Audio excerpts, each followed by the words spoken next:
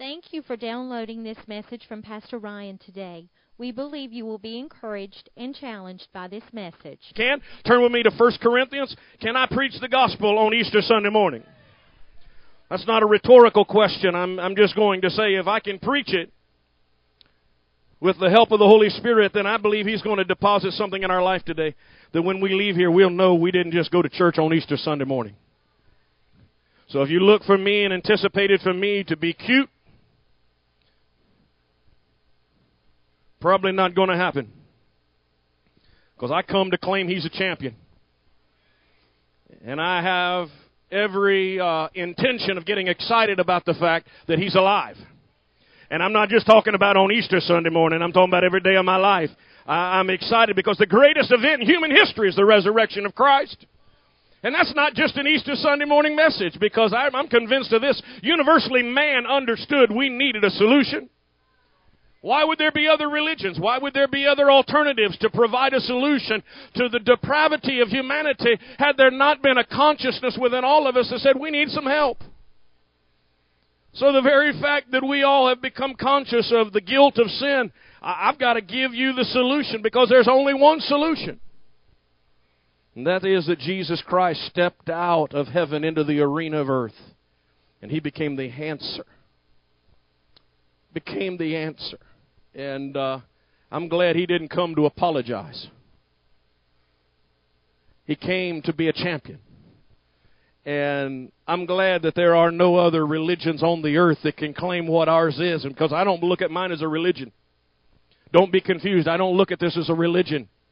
I look at this as a relationship.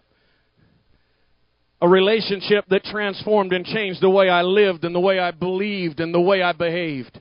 1 Corinthians chapter 15, I want to read 2 verses of Scripture if possible this morning. Because I am concerned that the modern church, when I say the modern church, I'm talking about the church of our culture, has somehow sedated the message.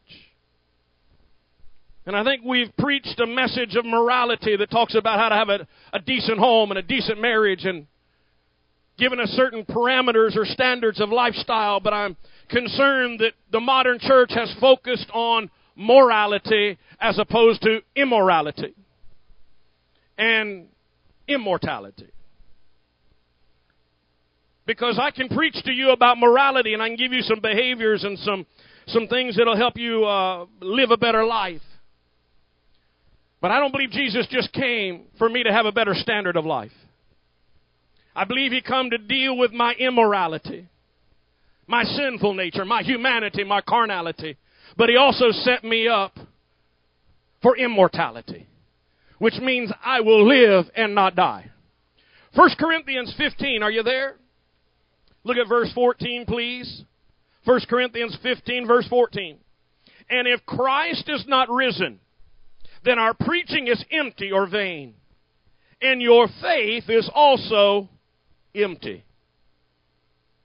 If Christ is not resurrected, if He's not risen, then our preaching is empty, our faith is empty, and what we have is what every other religion has, and that is a code of ethics and rules that has no power to give us vitality or virtue of life.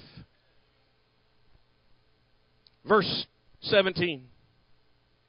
One more time, the Apostle Paul says, and if Christ is not risen, your faith is futile. And in the latter part, he said, you are still in what? Your sins. See, if there's no resurrection, there's no remission of sin. And see, my concern is we've lost the power of the message of the cross. Because we don't want to preach a message that is as gruesome as the cross really was. We want to sedate it. We want to bring it down to a level of conformity to the world's culture. But I can't stand before you and preach a champion of the cross unless I preach a bloody cross. Now, I understand that for some we don't want a bloody cross. We would rather have a non-confrontational message. But that wasn't the cross, because the cross was very much confrontational. Because it was the sacrifice of God the Father giving His Son that He might be a redeemer and a restorer of me. And I'm not going to stand before you on Easter Sunday morning and be cute.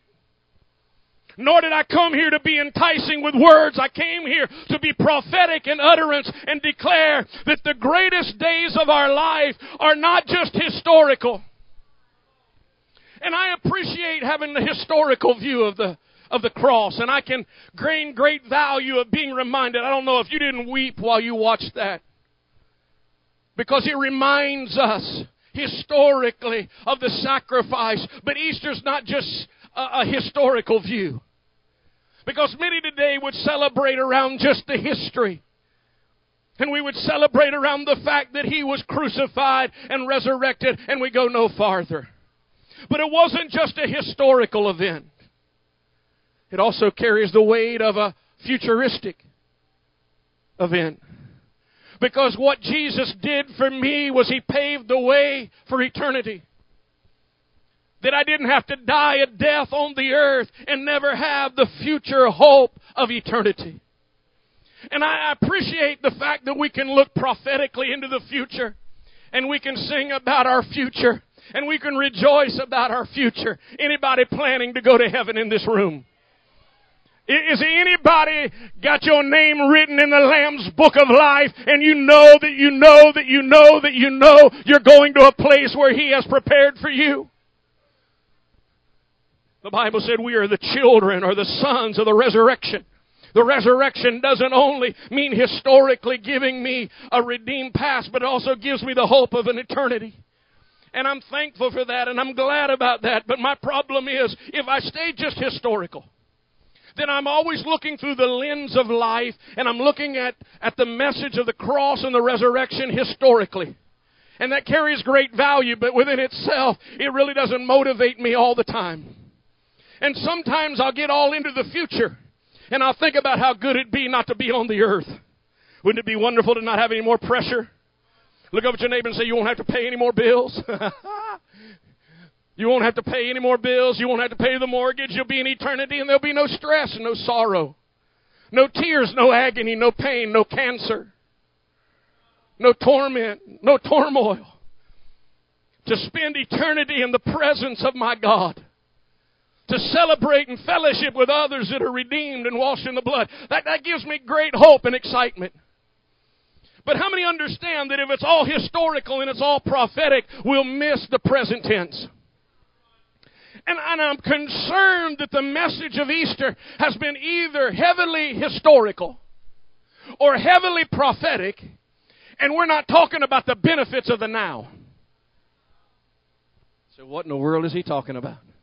Well, see, I can talk to you about past tense, or I can talk to you about future tense, or I can talk about present tense. And for some reason, I felt so compelled to deal with present tense. Because we're living in a world that's hurting. Families are fragmented and being destroyed.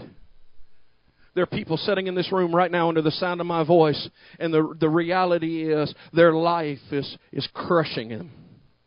Pain and agony and sickness and disease and malady and infirmity is pressing in on them. No different than this drama that you witnessed, right? That was a picture of real life, isn't it? The struggle in the household to make decisions that are honoring to God. The reality of having the affordability of coming to a place where you can make a decision to accept that Jesus Christ is more than a religious figure. The reality to be able to see the cross not as a historic value, but as a prophecy of what you can become through the shed blood of Jesus Christ. So my thought today was real simple, and I won't hold you terribly long. But if you're new here, that doesn't mean a whole lot.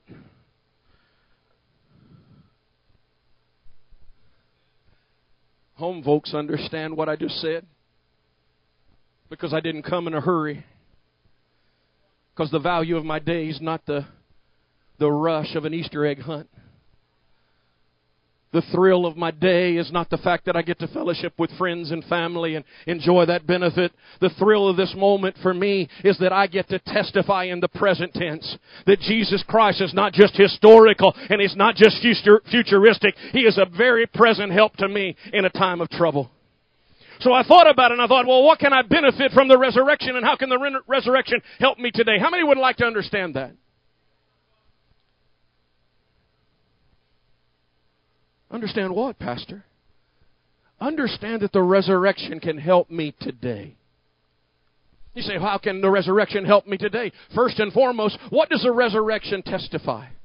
It testifies to us that Jesus Christ was not just a man, that he was not just a prophet, but that by the crucifixion and the resurrection, he proved that he was divine and the Son of God. You say, well, what does that mean for me today? Because I'm dealing with real life issues. Anybody in the room dealing with real life issues, just wave at me. Well, isn't that interesting? We all deal with the same problems. To be a Christian doesn't make me immune from hardship, does it? To attend church does not make me free from diagnoses from doctors that say I have certain conditions. Christianity doesn't put plenty of money in my bank account. Christianity is not without its sorrow and depression, is it? Come on, talk to me for a few minutes. Christianity does not make me immune from my arch enemy. If anything, it reminds me of the struggles we have in life. I want to say this to you. In a world that demands that we represent what we believe, it's difficult to represent what we believe when the world we live in doesn't believe in what we believe in. Because when I tell them my hope is in Christ, they look at me with a funny grin. As if for some reason this Christianity or this religion is a crutch to me. And I understand there are many of you in this room that you don't understand that Christianity is not a crutch. It's not for us that are weak. It is for us that have come to the realization that we needed someone to spiritually change our life. Because, see, the resurrection to me says I was spiritually dead, but now I'm spiritually alive. And it's hard for us to understand that, and so I'm going to go historical for just a moment. You go all the way back to the book of Genesis when Adam and Eve were placed in the garden, and Adam and Eve made a decision to sin. Do you know what happened that day when Adam and Eve sinned? Spiritual death came to them. They were never designed or created to die. Adam and Eve were to live forever. They were to reproduce and subdue the earth. Death was not a part of the plan. It wasn't until sin came into the garden that spiritual death came. So you may not understand, but all of us were born spiritually dead. You say, well, I blame my grandmother or my grandfather. No, you've got to go farther than that and deeper than that. You've got to trace it all the way back to the beginning of day with Adam and Eve, because that's when spiritual death came. And that's why when I think about the resurrection, I think about my spiritual death, because I've lived a life full of sin. He who thinks he's without sin, y'all not going to help me this morning, but that's all right. He who doesn't think he has sin, yes, cast the first. See, for me this morning, the resurrection gives me confidence to know that I can stand before you with a Bible open and a microphone in one hand and declare, yes, I was once spiritually dead. But because of the resurrection, I'm spiritually alive. I may not look like a lot on the fleshly side. I may not look like I got my act together. But don't judge what you see on the outside, because on the inside I've been made new. The old thing that I was has been passed away. I know my body's deteriorating. I know my mind is getting away from me. But deep down inside, where you cannot see, I've been to the fountain of the flowing of the blood, where it has washed and redeemed my soul. I know that doesn't make sense to us in a natural mind. And I know my carnality can't wrap my arms around the fact that I'm born again. But if there is no resurrection, then there's no spiritual life. The fact that I'm gathered here this morning with you says I believe in something more. I believe in spiritual life. And the only way I can have spiritual life is not by good deeds. Not by behaving somebody's code of ethics. And not by just accepting someone's morality. I've had to make a decision. Out of curiosity this morning, how many know without a shadow of a doubt that He put a new spirit in you when you came to an altar, or you knelt before Him, or you drove down the road and said, Lord Jesus, I am a wreck. You know what the greatest testimony there is on the earth? Not your ability to buy a new home. You know what the greatest testimony of your life is? Not your ability to have a new car or a successful business, but that you can testify that I was once dead in the transgressions of my sin, but He came, and I know Him personally. He's not a religious figure like others would deem Him to be. He is the Son of God, but He's my personal Redeemer. He is my Yahweh. He is my Savior. He's my Lord, and He's the Lord of my entire life. You say, does that make you immune from problems? No, but it gives you confidence to deal with life. Your life will never be without problems, but the fact that you're born again, that you have a new spirit in you, see, that's what Jesus did for us. He fixed what Adam messed up. He fixed what Adam messed up. Physical death is still a part of our life. How many's found out the older we get, the less mobility we have, less strength? Okay, some of you are in denial. Can I help you? Your physical body is still getting older, waxing weaker. Come on, somebody. I know you're 25 right now and you ain't got no problem. Wait till you're 50 or 60. I can't even get a senior adult to say amen. I don't understand. Come on, Ron. Come on. Yeah, I got a few in reality. The rest of you, I'm not sure what you're thinking. Not as strong physically as we once were when we were younger. But just because my physical man is deteriorating doesn't dampen the message of who He is in us. So what am I saying? Don't allow the externals or the circumstances of your personal life or the weakness of life to diminish the fact that He has changed you. Granddaddy Wilson, in the later years of his life, sat and spoke to me these words. He said, you better do it, son, when you're young. Preach it when you're young. Obey God when you're young. Because when you get older, your body will not allow you the usefulness of service in the kingdom. Never forgot that. 25, 26 years later, I've never forgot what he told me. I have every intention of wearing out my body. You say, well, Pastor, what about the passing away of your natural body? It is just the carrier of life. Real life is not in my flesh. It's in what He's done to my spirit. And I know that makes no sense in a culture that is so diluted on truth. But see, He gave me spiritual breath. Do you remember? Can I work this out for you? Thank you. If you will recall with me, when Adam and Eve were created, God formed them from the dust, did He not?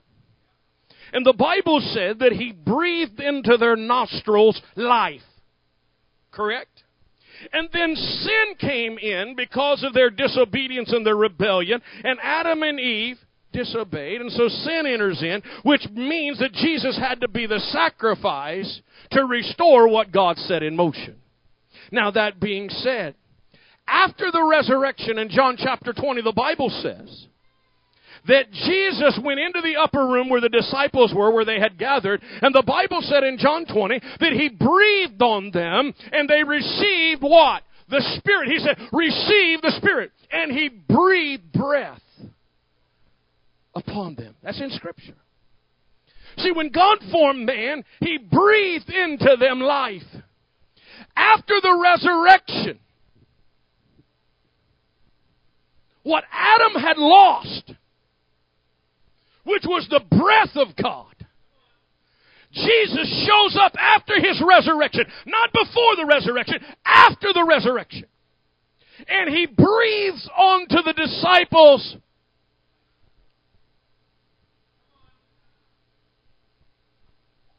The resurrection to me today lets me know that the spiritual death that I had is no more because I've acknowledged Him as Lord and Savior, and I have spiritual life.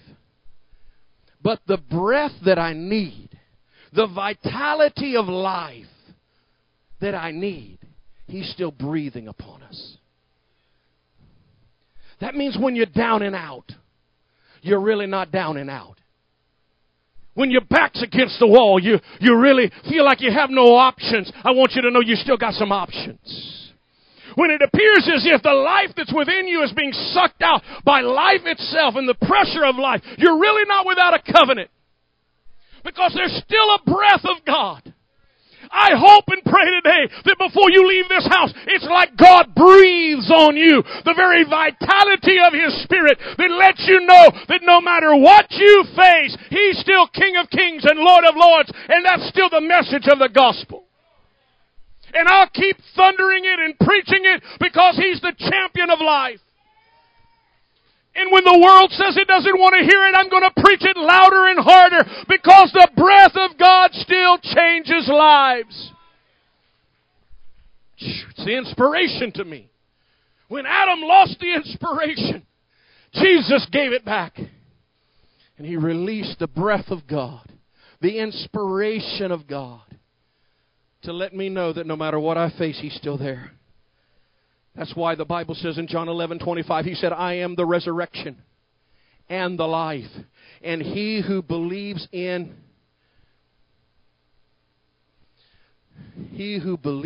me, I believe in you, Lord. My confidence is in none other. You are the breath in me that gives me hope in the midst of a hard time. See, I think we live in a culture, and you might disagree, I think we live in a culture that doesn't understand what the resurrection is because it hasn't been explained to us. We understand the symbolic nature of a cross. In fact, we have plenty of what I would call type shadows or pictures of the cross. You see a cross anywhere, what does it say to you? Christianity. Although a cross within itself doesn't preach the message, does it? It pushes us historically to a place and it reminds us of a prophetic future. But it doesn't mean you're going to live the life. You know how many people today are gathering all over the nation? Okay, I'm going to be a little controversial, so just... It's coming. I tried to be cute and polite, but it's over. So much for being gentle. All over the nation, people are gathering in large ceremonies, large services, gathering around the symbol of the cross, talking about a resurrection without putting a personal demand on a lifestyle that represents the authenticity of what we claim changed our life. Dear God, how dare we claim He's the resurrection of our life and that He is the breath within us, and we still live like we're defeated and bound. How dare we continue to live a life that is void of the power of this cross? I'm not talking about perfectionism. I'm talking about being authentic enough to fall on your face and say, Lord, I got to start over. I still need you to be my just and justifier. See, we don't understand justification at all. How many would say today, if you had to give a definition to get into heaven, you knew what justification meant? No pressure there. Thankfully, we're not going to give you that kind of a quiz. Look at your neighbor and say, you don't have to pass that to get in heaven. Okay, you didn't do that, but that's okay. Romans 4:25 says Jesus was defeated for my offense and your offense, but He was raised for my justification. If you understood what justification is, you'd be excited. Because, see, justification, and I hate to do this, but how many of you have ever had to go before a judge? Don't raise your hand, no, I don't want your neighbor to know. I don't want your spouse to know. I know you got that hid, but we won't talk about that either. There is such a thing as a court system where that if you've committed an offense, you have to go before the judge or the jury who offers to you punishment for your You understand what I'm talking about? You know what justification means? This is why the resurrection is not preached accordingly. Justification means this, very simply, that what I'm guilty of, what I may be accused of, what I have done, legally to this moment I have been acquitted of. What do you mean? That means the drug addict that I was, I'm not held accountable to that any longer. The alcoholic that I was, I've been acquitted. The resurrection means to me that even though I used to do this, and this used to be my lifestyle, when I came to the cross and I received justification and I came under the atonement, then I am no longer charged for what I did, even though I did it. Now, how many know your enemy wants to remind you of everything you did and remind you of it so you stay guilty and you're always asking for the Lord to forgive you of it? But when you've been justified, that means He threw the case out. So you can remember me in the old days for what I was, but when you take that charge before my attorney in heaven, and say, that man was a drunk. That man was an alcoholic. That man was a thief. That man was a liar. He said, I don't know who you're talking about because I acquitted him of all charges and justified him by the resurrection. You say, what does that mean? That means you can't find any charge to put me down with. Woo! Man, that's freeing. Thank you, Lord. Wouldn't you like to know that every day? Doesn't that need to be something you preach? Thank you, Lord, I'm justified. Thank you, Lord, you've acquitted me of all sins and transgressions. Thank you, Lord, that I even though I messed up yesterday, I came back to you. Oh, hallelujah. And I acknowledge you're more than a cross to me. You're my defender, my justifier. And because He's my justifier, I can live today with some hope, regardless of the opinions of people. Wouldn't you like to be free from the opinion of people? Okay, don't make me come down there, because if I come down there, it's going to get really ugly. How many felt like the opinions of people have absolutely hindered you from being great? That people say, well, you're not good enough, and you're not worthy enough, you're not educated enough, you don't qualify. I don't have to be perfect. I just got to stay in relationship with one who was perfect. Because He is the resurrection. And anybody that can get himself up out of a grave. Huh? Muhammad didn't do that. You hear what I'm saying? He didn't do that. There's no other religion on the earth that can testify of one who is dead and now alive. You say, well, Pastor, that's just Bible. Yeah, really? Do you have any other standard to live by? Because any other standard that you say you could live by is not anywhere in comparison as authentic as this book. You say, well, there's a lot of things out there. Yeah, well, ask them if their founder died and then showed up 3 days later to about 500 people and said, I'm back. If they can do that, I'll start worshiping.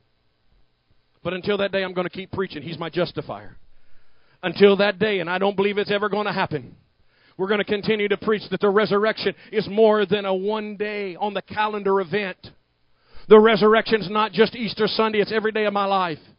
Every day of my life, I come to find out I'm alive because of His gift. I'm alive because of His breath. I have hope for a future because He justified me. I don't know if our world will ever understand the depth of that. To think that we are justified.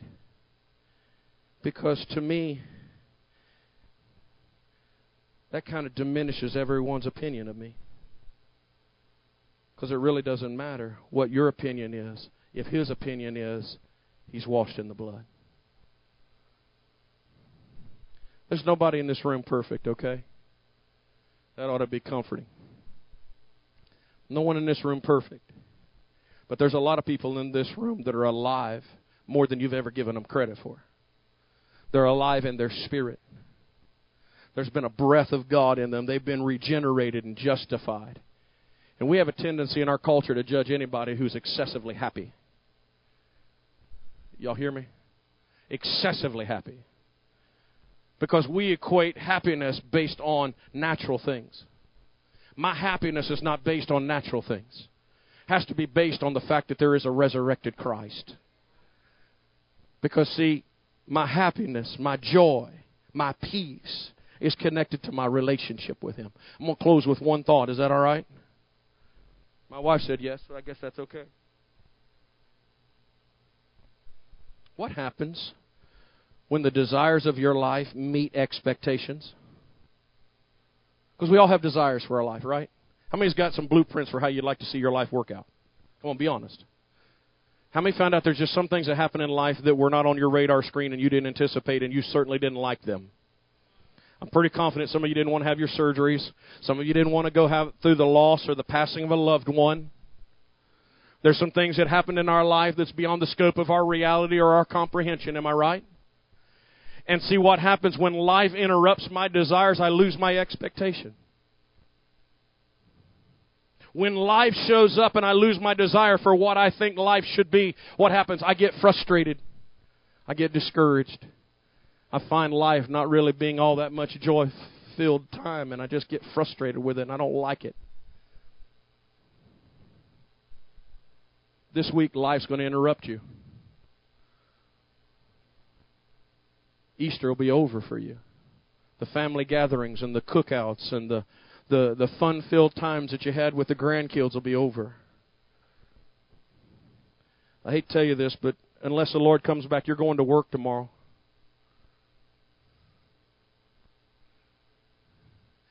I thought I heard a yippee, but I'm not sure. Got to go back to work tomorrow. How many know that'll be a joy? Because you got some coworkers that, for lack of a better term, this is Georgia vernacular, they some rascals you work with. If you're sitting next to your boss, I'm sorry.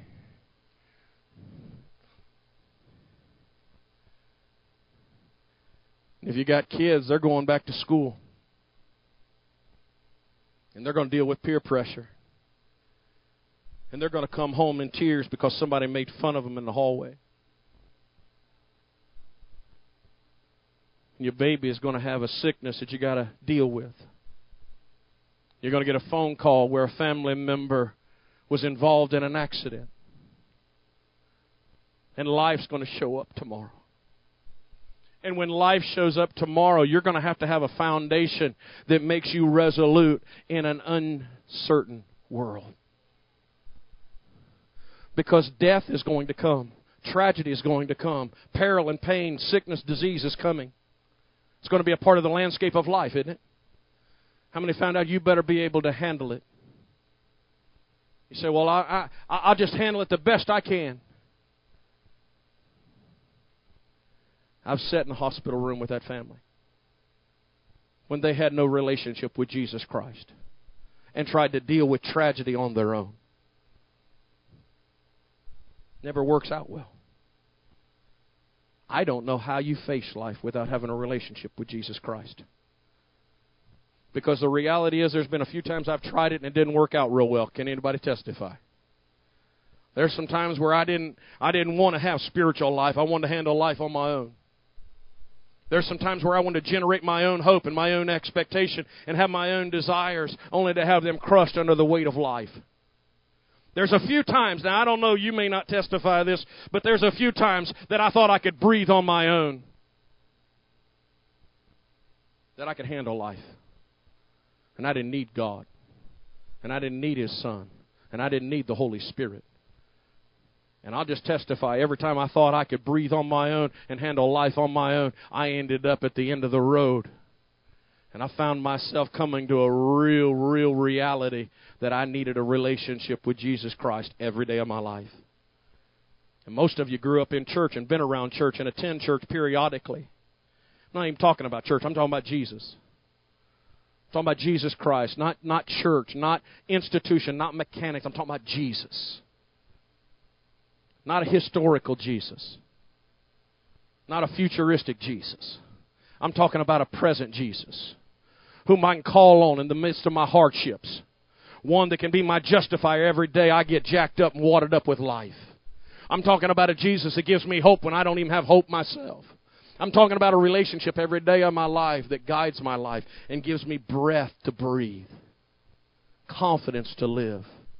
A Jesus that justifies me, and I know He justified me, and everything I've done wrong has been separated as far as from the east to the west. How many know that's a good thing? Anybody live perfect? I'm just looking to see who raised their hand. Anybody live perfect? Nobody ever done nothing wrong? Never said a hateful thing?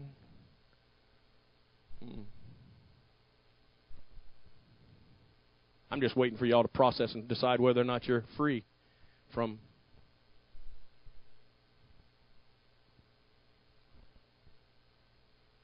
I need to be justified every day. Every day I need to be justified. Every day I need a new dose of hope. Every day I need a new dose of joy. Every day I need a new dose of peace. Every day I need Him to be more to me than a religious figure. The shame is we do everything else before we say Yeshua. The salvation of Yahweh.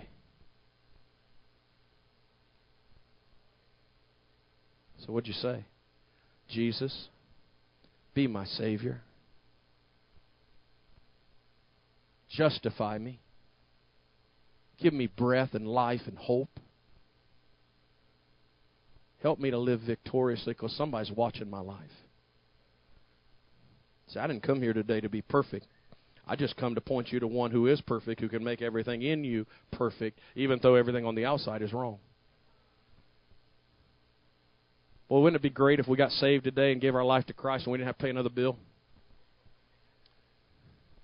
Wouldn't it be a wonderful thing that if you got saved today, give your life to Christ, serve the Lord, that you never had another bill, you never had another problem, you never had a relational strife, you never had nothing, you just kind of just floated. How many's been saved 15 years? 20 years?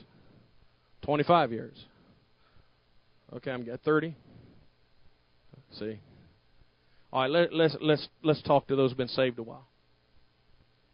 Life still presents a lot of challenges, doesn't it? And every time life presents a challenge, what is my defense? The resurrection of Jesus.